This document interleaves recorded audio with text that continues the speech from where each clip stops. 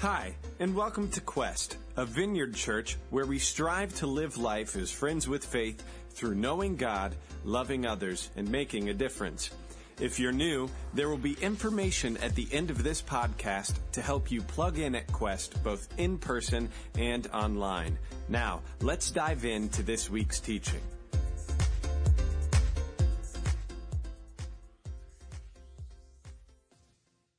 So, if I were to ask you, when you're at a dinner party with friends, what are two things you never talk about?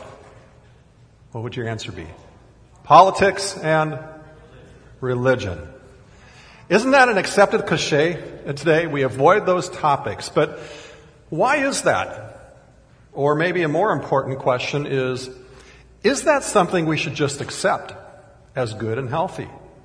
Or is it something we should seek to change in a positive way because it's unhealthy? I mean, we all know where this rule came from, right? We've all had those family reunions where you've been with that person that you love or at least can tolerate in the family who you don't want to bring politics up around because they go off. Or so you usually avoid it. Or if you're a little bit like me in some of my ornery moments, I like to bring it up because I like to see them go off and I like to see the reaction that everybody has to them. There's a certain amount of entertaining value to that, right? All of us feel really deeply about these political and social issues. It's the reason we have strong reactions sometimes. These issues are really important to us, and they touch on very deeply held beliefs for all of us. So if they're that important, isn't it unhealthy not to talk about them? Shouldn't we be talking about them in healthy ways that preserves healthy relationship for us?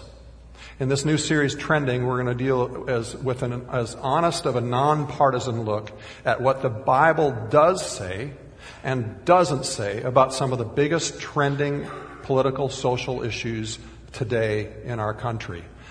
During this season of mudslinging, we often call an election. And I know that many of you are probably tired of this topic. You're probably avoiding the media. You may not want to deal with it at church. But as followers of Jesus, if you're like me, I think we need right now some reminders, some grounding from the Bible on how to personally navigate this time period spiritually, emotionally, and relationally. And I think it's important for us to take a look at what the Bible does speak to us about these topics, because the Bible has a lot to say about the fundamental issues we're going to address. And there are some of those issues that the Bible, a lot of people also assert that the Bible says about stuff that the Bible doesn't really say what people say it says. And it's really more of their opinion. Our whole goal of this series is to open a positive dialogue for us to wrestle with faith in Jesus and what God's Word teaches us and inform how we approach making decisions about voting and, most importantly, navigating relationships around politics and social issues. We're not going to tell you how to vote. We're just going to try to give a grounding for you to think about it more deeply. In recent history, a lot of these issues have become a whole lot more talked about in public, but they've been primarily through impersonal means on social media. And in the midst of that increased talk, we as a culture have become much more polarized and less able to actually talk productively about these important issues. These graphs you're about to see are a Harvard study, and it's looking at 1989, 1998, and 2013 and comparing them. And what it shows you is the voting relationships in the Senate. There were a whole lot more across the aisle working in 1989, and now in 2013 it's almost completely polarized in the relationships. And the next graph actually shows you the House and the Senate levels of polarization since the late 1800s. Now, on this graph, the higher the plot goes, the more polarized we are. So what it shows us is simply this. What we're experiencing now in American culture is not completely unique. We've been here before in government and politics in the past.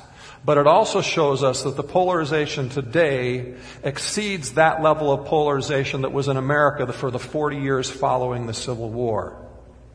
And it's becoming a really big issue. And here's the problem when it comes to divisiveness in politics. We live in a representative society. We choose who we want, and we elect them.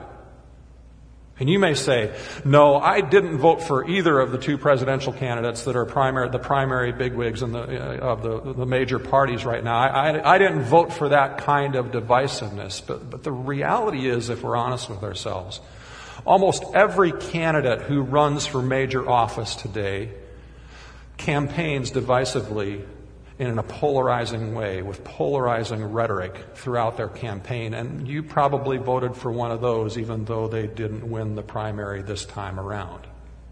And the even sadder problem for us today is that any politician who tries to avoid polarizing rhetoric gets no media attention, and they lose in the polls.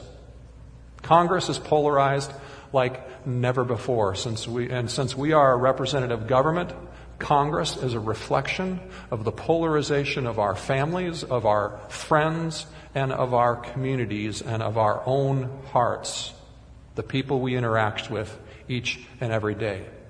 And we as a Christian church, we've contributed negatively in some ways to this polarization as well. In the last few years, there's been a surge of what are referred to as nuns.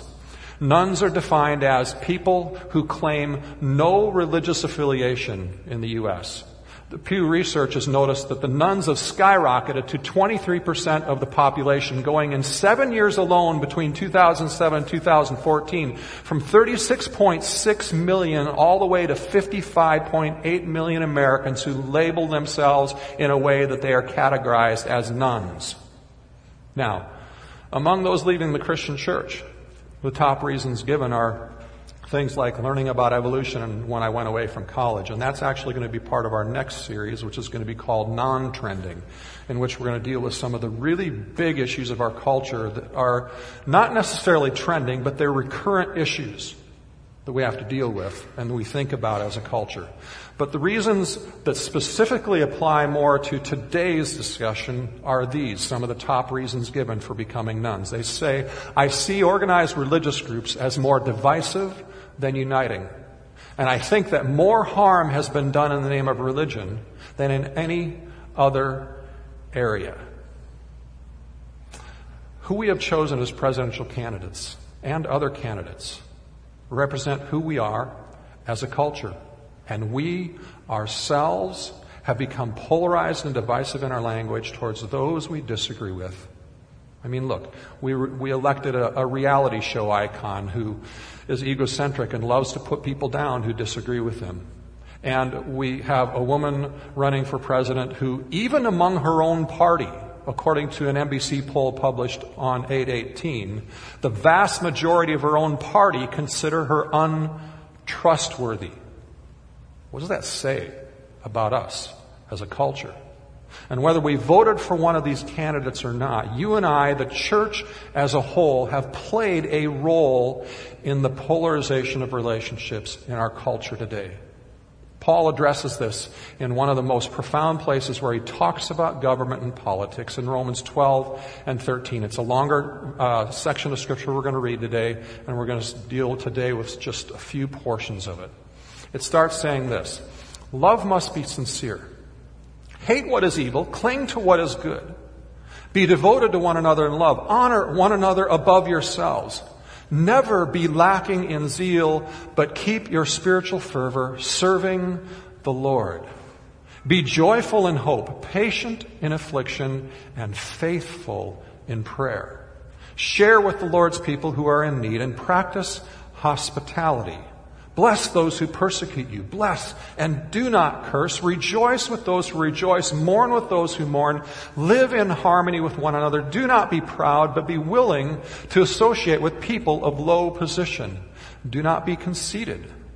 Do not repay anyone evil for evil. Be careful to do what is right in the eyes of everyone. If it is possible, As far as it depends on you, live at peace with everyone. Do not take revenge, my dear friends, but leave room for God's wrath, for it is written, "It is mine to avenge, I will repay, says the Lord." On the contrary, if your enemy is hungry, feed him. If he's thirsty, give him something to drink. In doing this, you will heap burning coals on your head. And I don't have time to explain that whole cultural thing, but that was not a mean thing to do back then. It was actually a good blessing to do, the way, if you understand what that's referring to, but I don't have time to explain it, so let's move on. Do not be overcome by evil, but overcome evil with good. Let everyone be subject to the governing authorities, for there is no authority except that which God has established. The authorities that exist have been established by God. Skipping down a few verses, give to everyone what you owe them. If you owe taxes, pay taxes. If revenue, then revenue. If respect, then respect. If honor, then honor. Now let's go back through this today, just highlighting a few portions of it. There's this verse in there that says, hate what is evil, cling to what is good. And that in and of itself is a really strong, polarizing statement, isn't it? If we take it just as is and apply it to life and especially politics, if we apply that, then we see a candidate who believes something we don't believe morally or we think is biblically wrong and evil, and we say, well, hate what is evil and cling to what is good, right? And truth be told, hate is alive and well. And can be seen in studies even like this one. The bottom two lines of this study actually talk about the warmth of feeling that Republicans have for Democrats and Democrats have for the other party, the Republicans. And you can see that it was fairly average for many of our lives. It started to slip a little bit in Clinton and slip a little more in Bush, and it has precipitously fallen off the scale in the last 8 years. And there is such antipathy, anger, hatred across political boundaries. A Penn State study actually brings this a little bit closer to home. In 1960, 5% of Americans answered a survey that they were doing that said that they would be displeased if their child married outside of their political party. By 2010, that's actually jumped to 49% of Republicans would be angry if their kid married a Democrat, and 33% of Democrats would be angry if their kid married a Republican. That means, for many people in America today, they actually have a harder time with their child marrying somebody of the opposite party than they do with marrying somebody of a different faith. You get that? Hatred, though, as Paul is talking about, isn't the whole picture of what Paul is saying as we sometimes look at that and read it. He actually starts by saying, love sincerely. And he goes on to describe that love in many ways, but he says, honor others above yourself. Be joyful in hope, patient in affliction. Bless those who persecute you. If your enemy is hungry, feed him. If thirsty, give him drink. Serve them. So, if you examine the way Paul talks about hate within that context, and the context of this whole verse, it's really more so that Paul's trying to say to us, be sure about your personal passion of what is right and wrong. Be very clear on that so that you feel so strongly about that it almost feels like hate. But that's not how you're supposed to relate to people. That's just you being clear in what you think and believe. But he says the way we relate to people is how? We treat them with kindness, and we look for every opportunity to serve them. We pray for them regularly, and we don't pray for their destruction or their failure. We pray for honoring them and hopeful, kind intentions in mind. We pray for God's best for them. So the question is, how are we doing with that in regard to the people we disagree with so strongly politically? Even those who we hate, what they stand for. Even those who violate every value that we hold dear and stand for. How are we doing toward those people? See, a clear stance for righteousness and not evil needs to be something that is clear and passionate in us as this level of hatred, but it's not hatred towards others. Because when that hatred goes towards others, it results in another problem. We lose the ability to see and think clearly on the issues. And that's also shown really well in the research. There's another one that talks about brain researchers. I guess I don't have a slide on that one. Brain researchers, before the 2004 election, they got an equal sampling of a whole bunch of Democrats and Republicans. And they hooked them up to brain scans. And then they would show them stuff that completely threatened their candidate while they were hooked up to the brain scans. And you know what part of the brain lit up? It wasn't the reasoning side. It was the emotive side. And they noticed in the research that whenever they actually came to a conclusion, which was fairly fast, as to what they thought of what they were seeing, that the same part of the brain lighting up was the exact same part that lights up when a drug addict gets his fix in those moments. You see, what all too easily happens is because we have such polarization and antipathy and distrust toward people of the party with whom we disagree, emotion takes over. Reasoning decreases. We cut off relationships and we stop listening. I mean, many of us don't like to look at the news that we disagree with. We don't like to look at Facebook because we don't want to hear somebody post something that makes us angry that we disagree with. And we become selective in the news we listen to, listening primarily to the one that goes most along with our views and reinforces our views. And we cut off relationship and we stop listening. And that the Bible in Proverbs 18 says this: whoever isolates himself seeks his own desire, and he breaks out against all sound judgment. A fool takes no pleasure in understanding, but only in expressing his opinion. If one gives an answer before he hears, it is his folly and shame. In verse 17, the one who states his case seems right until the other comes and examines him. The one who states his case first seems right until the other side of the story is examined. Through these verses, we see this need to listen, especially when we disagree strongly and emotively, in order to find the just and right way through things, but not just what is right and good to do, but the right way through it relationally as well. To bring unity and honor to relationship, to bring respect, to be both truthful and gracious.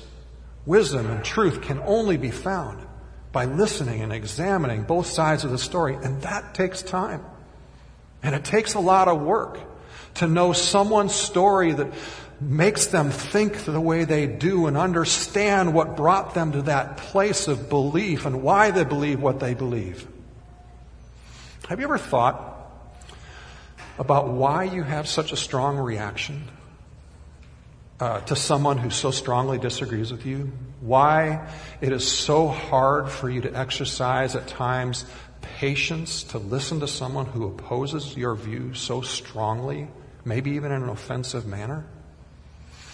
I've been through a lot of conflict situations. I mean, come on. I mean, church, we're dealing with core beliefs all the time. It creates conflict. If you don't believe it does, just, come on my side of the fence for once, for a little bit here. But I also spent 11 years as a consultant going into conflicted situations and turning around. And I spent many years doing counseling, and I saw plenty of conflict in marriage and all sorts of stuff. And I learned something about myself in all those conflict situations that I don't like to admit a lot of times. And I think it's something that is very common to all of us as humanity. When I have severe impatience and struggle with getting overly angry with people I strongly disagree with, it is almost always because I'm feeling threatened and in some measure insecure. And who likes to admit that you're insecure? I mean, nobody likes to admit that. I feel like I'm being personally challenged, or my integrity is being personally challenged, or my ability to live peacefully and live the way I want is being taken away from me by someone else and feel out of control. And when I back away from that and go back to my faith and I start thinking about Jesus as my security, as my ultimate security, it helps me to listen more non-defensively, even to the most horrible opposition, because it doesn't threaten me as much. If you find yourself regularly angry over political divides, I want to invite you to prayerfully examine where your source of security is. Is it really in Jesus, regardless of what's going around you? Do you trust His goodness for you no matter what's happening around you? Or is your hope in government? Or is your hope in your need to be right and get approval from other people? Or is your hope in the comfort of your lifestyle and your economic situation, and when that feels threatened, everything goes out the window as far as your comfort? If your hope and security are in anything other than Jesus, if they're in the government or approval or your way of life, it's going to be extremely difficult for us to be agents of reconciliation and peace across these polarized relationships. In fact, it's also going to be really more difficult for us to even effectively represent the gospel of Jesus Christ and lead people to faith in Jesus, because we will struggle so much with showing the grace and patience necessary to walk people through their stories and understand them and build the relationships that allow people to come to faith or even be influenced to change an opinion. If your security and hope is anything other than Jesus, your anxiety and fear will bleed out, and it will tend to add to the polarization of the relationships instead of being a solution to them. See, unless we deal with the antipathy and the anxiety and the polarization within ourselves first, we will find ourselves unable to relate effectively or even judge rightly. Not just relating, we won't even judge rightly. There's another study done in June 2014. They took 1,000 participants and they handed each one of the 1,000 participants the same set of resumes and said, we want you to choose from this set of resumes the students that get scholarships. And the students all had their resumes, but they also had in every single resume one line that would indicate their political affiliation. Like some of them said President of Young Republicans Club, or some of them said the same thing about the Democrats. But every single one of them, evenly divided, had some reference to a different party. And they found in that study that overwhelmingly people awarded the scholarships to the people of the same party, regardless of the fact that there were clearly people of the other party who were far more qualified, and they merited the scholarship a whole bunch more than the others did. Now, some of you as parents with kids going into college writing scholarships applications, you may want to pay attention to that and remember that. You might want to change a few of those references and make it more neutral. If nothing else today, this message is a call to biblical reasoning instead of us being hijacked by our own emotions, to treating others justly and fairly regardless of political leaning, and to be biblical in our approach to relationships above differences. I mean, during this highly conflicted season of mudslinging politics, it's a call to stay out of the mud, to be winsome, wise people in our relationships with others in a way that politics and faith, the really important things of life, become something safe and productive to talk about because of the way we learn to do that and love and honor and listen, especially to those who disagree with us. Because if we're patient enough, as Paul says, and serve those with whom we disagree, it means that we've actually gotten close enough to them in friendship that we know what they need. And we're actually trusted by them to serve them and be a part of their life.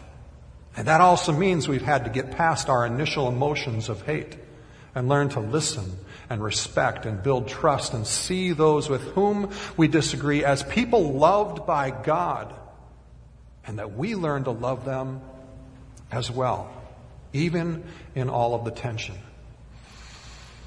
There is a time to speak, and we should. But building this kind of a relationship is the place to start, to take away that argument so many of the nuns give that church is divisive and Christians are divisive. We need to show them the love of Jesus that calls us to be the most gracious, peacemaking people in the world. This election has also brought to the surface another bright neon flashing light shining in all of our faces. It's a burning question for that many of you have been pondering. I've heard you talking about it. It's hotly debated in the media. The pollsters are all saying that this question could result in a horribly low turnout at this election. And that question is essentially this: how can I even vote for one of these two primary party candidates or any of them out there? Because they're all so obviously flawed. Put another way, how can I as a Christian vote for either one of them who so obviously does not represent Christ well in their morals or ethics or in some ways in their values? They violate Christian ethics so much. And here's what we need to wrestle with from this same passage that we're looking at in Paul. This letter is called the Romans. It's called that because it's written to the Christian church in Rome. Do you know who was Caesar in Rome when this letter was written? It was Nero. Do you remember who Nero is in history? Many historians look at Nero and they think, based upon his own megalomaniac desire to rebuild Rome for his own glory, that he himself ordered Rome to be set on fire in AD 64. The result was 3/4 of Rome burned to the ground, and many, many of his own countrymen lost their life. He was immediately blamed of doing that by many in that day. And in order to shift blame away from himself, he blamed it on the Christians, resulting in some of the most intense persecution in all of history against Christians, arresting them, killing them for sport in the arena. Many of them were nailed to crosses and that were stuck in the ground in his garden, and then they were lit on fire at night for a light show for everybody to gawk at. It was his own way of fireworks, living human torches. Nero is right up there to be considered as the most depraved, cruel of all the Roman empires. And what does Paul say about him in the text? He says no slams. He says no cries in the text about how corrupt he is. He doesn't go and say Nero's the Antichrist. He doesn't write a whole bunch of books and proclaiming from the housetops and posting on Twitter and Facebook everything he can to out him as evil and fight him. No, Paul says love, respect, honor. Show patience under persecution. Serve and care for those who persecute you. And if Paul can instruct the Christians then to live with that kind of grace and patience and respect in relation to Nero, there's absolutely no reason why we should not feel fully capable of making a decision and exercising our right to vote and our duty to vote, even with such imperfect candidates, and to be able to show respect and honor in that way. See, Paul is not saying we shouldn't and can't talk about the issues and the differences. One of the assertions the Bible makes over and over again is that he wants all of us as followers to talk about these important issues of our faith and our politics, regardless of the threat to us, regardless of the antagonism towards us. He wants us to be leading voices in talking about these really important issues of life. But the Bible is also really strong in telling us how we should behave in the process of doing that, and how we should think, and how we should manage our emotions, and how we should talk about these really, really important issues, especially with people with whom we disagree. Even those who don't treat us with the same respect and are offensive towards us. See, do we live, as Jesus says, by the golden rule? Do we treat Hillary and Trump or whoever the candidate, or do we treat our neighbor in the same way you would want to be treated in having a conversation about these important issues? More importantly, when we're in our relationships with our colleagues and our neighbors, do we ask questions? and listen so they are fully heard and they feel fully respected? Or do we just primarily try to influence it by sending out Facebook memes and demeaning jokes about their ideas and their beliefs, even though we know they're friends with us on Facebook? Do we soundbite people instead of truly listening, using pieces of their words as ammunition to show how we are right and how they are ridiculous? Or are we careful to represent them fairly and well and take the time to really understand them, not just by sound bites, but by the context of everything they say? You see, there are so many unproven innuendo headlines in our media today about the political candidates, regardless of what party they're a part of. Do we restrain ourselves to read through those and see whether that's really just innuendo that's truly or whether it's truly proven? I mean, the innuendo, we know in the end may possibly be proven to be true. But are we fair enough and patient enough to not repeat gossip that is not yet proven and try to say it's fact? I mean, if we were a candidate or if we were having a conversation, we would want to be treated that way, right? We wouldn't want people to take our words out of context and soundbite us and make us look like we're uncompassionate and evil, right? We would want that same thing. So do we give it to other people? I mean, so much of the media's headlines and reportings is more akin to gossip than it is to reporting facts. I'm now in my 50s, and I can remember even at 5 years old growing up in Minnesota watching the Hubert Humphrey-Nixon debate. Anybody remember that here and be old enough to remember Hubert Humphrey-Nixon debate in the late 60s? Every single presidential election since then, especially among Christians, a large percentage of people have said this. They've said, this is the most important election in all of history in America. Presidential elections are always important. Maybe this is more important than ever. I don't know. But if you're going to love people the way Jesus asks us to love them during this election, you need to back off from that brink of disaster emotion that is so honestly not invested in Jesus. It's invested in the government as our security and our ability to be happy. We're looking for the government to do something Jesus can only do for us. We need to put our trust more in Him. We need to learn to pray. And we need to allow our hearts and the Spirit of God to come to us and speak to us about how we live these words of Paul out in this time, so that we love our enemy and that we're careful and we become the church that allows God to work through us to change the polarization in our culture because of how we live with genuine respect and deference and patience. We need to be people who show this kind of respect and learn to not just be friends with faith, which we talk about a lot, meaning we allow our relationships to the point where we can talk about this important aspect of faith in a friendship in a way that's really inviting and welcoming. We probably also need to learn to be friends with politics as well. Because God is calling us to be agents of healing across all of these differences, to love across them, to listen across these differences, and to speak up in ways that don't alienate those with whom we disagree in relationship. God is calling us to bring people together rather than contributing in our own small ways to a government that can't even solve the simplest problems because they're so divided they can't talk across political divides and accomplish anything because they can't work together. I mean, who wants to talk and work with someone who berates them as evil? Who will ever be positively influenced by people who vilify them? See, the Bible tells us in James to be quick to listen and slow to speak.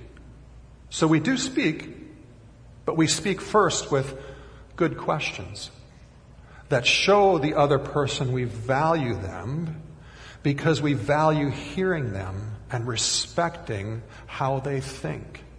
We're quick to listen, slow to speak. You don't have to become Southern drawl slow. That's okay. You can speak fast. But we're careful with our words.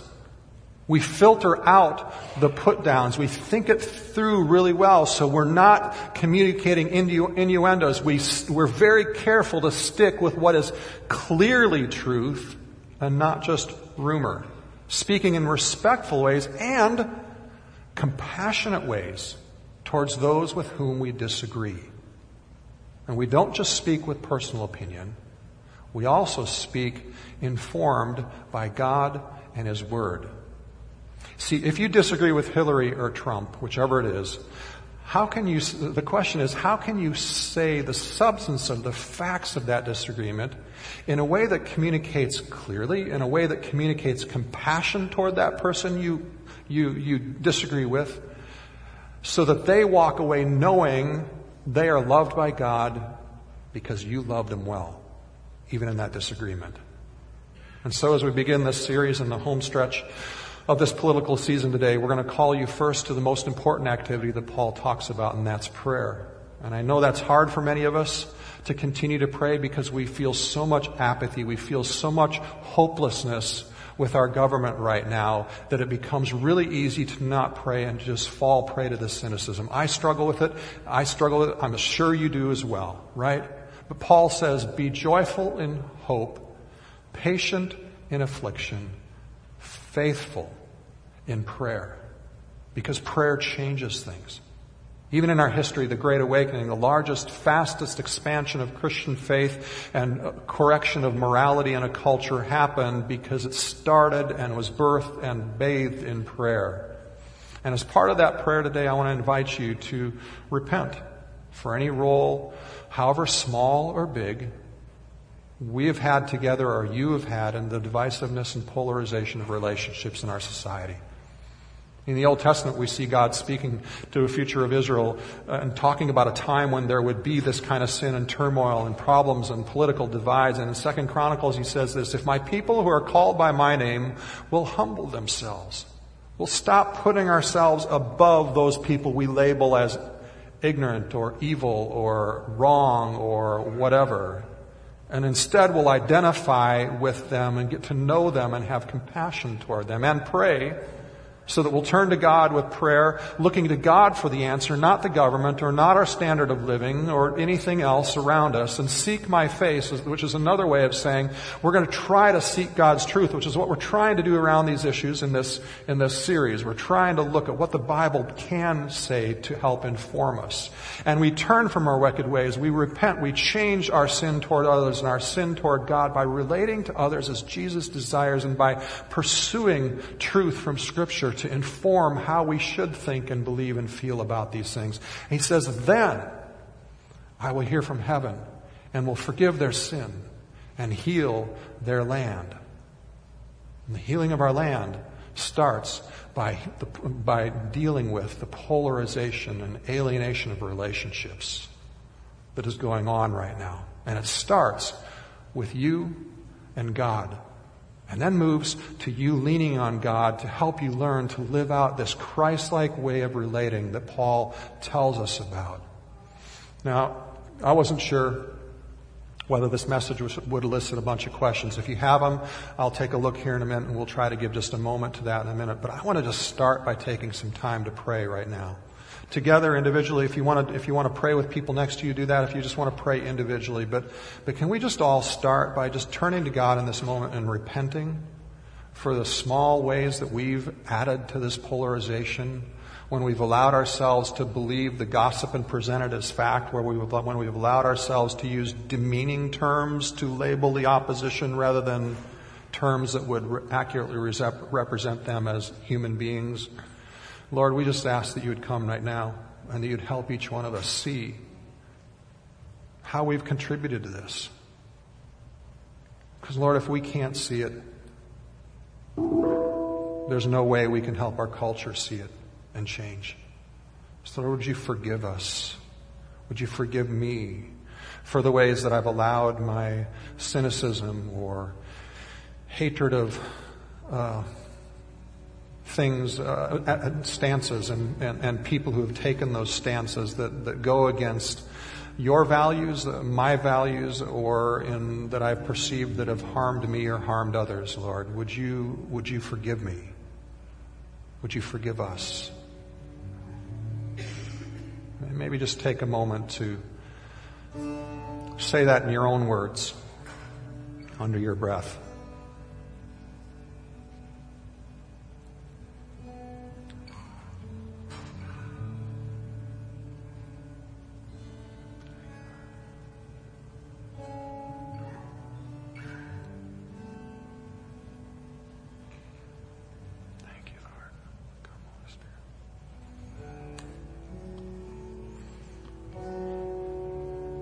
Then maybe the next step is for us to pray for those who we have opposed, that we disagree with most violently.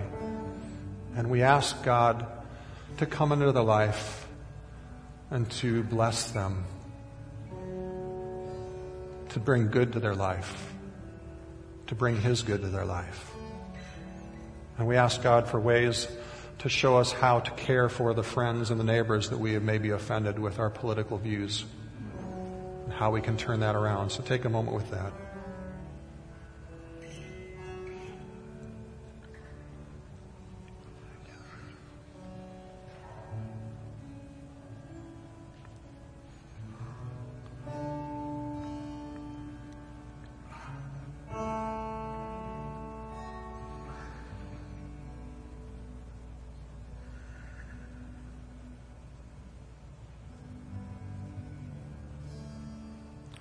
Lord, thank you for hearing our prayers.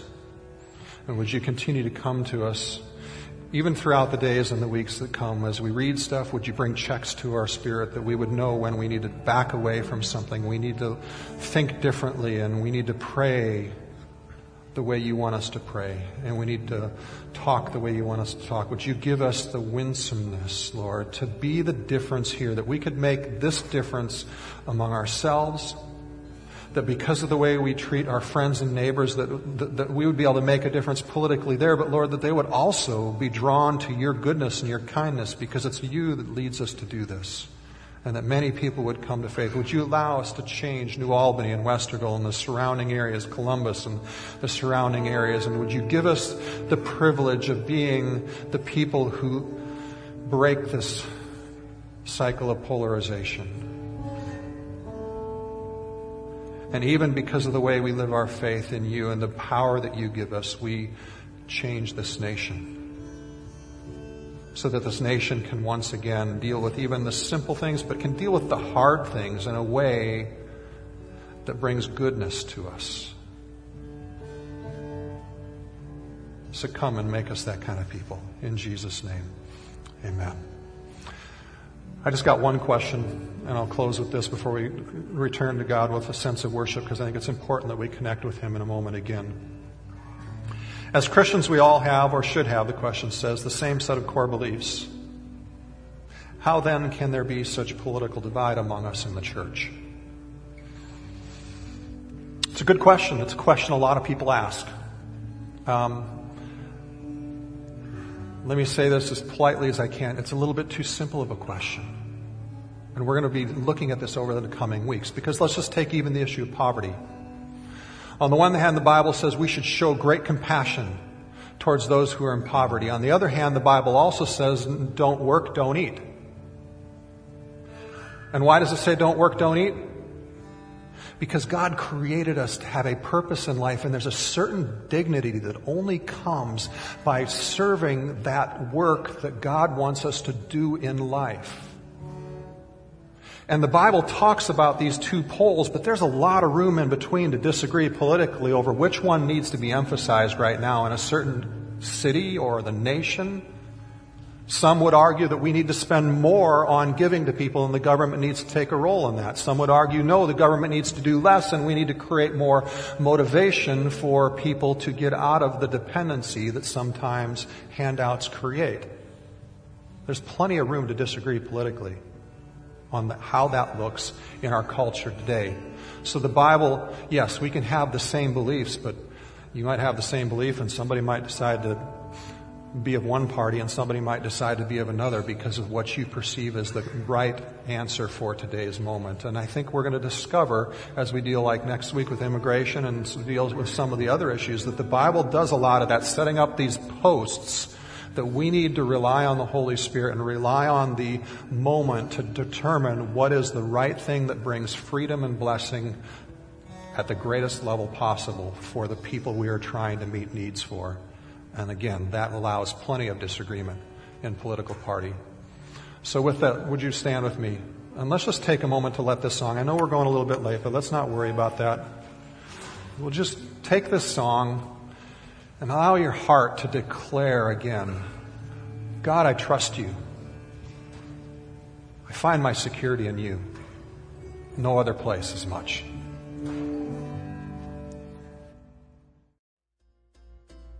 Thank you for listening to this week's sermon audio. If you are loving Quest Podcast, let us know on Facebook or Twitter by using the hashtag #GoToQuest. For more information about Quest, who we are and what we do, or if you would like to help support Quest financially, please visit us at gotoquest.org. That's GOTO Quest.org.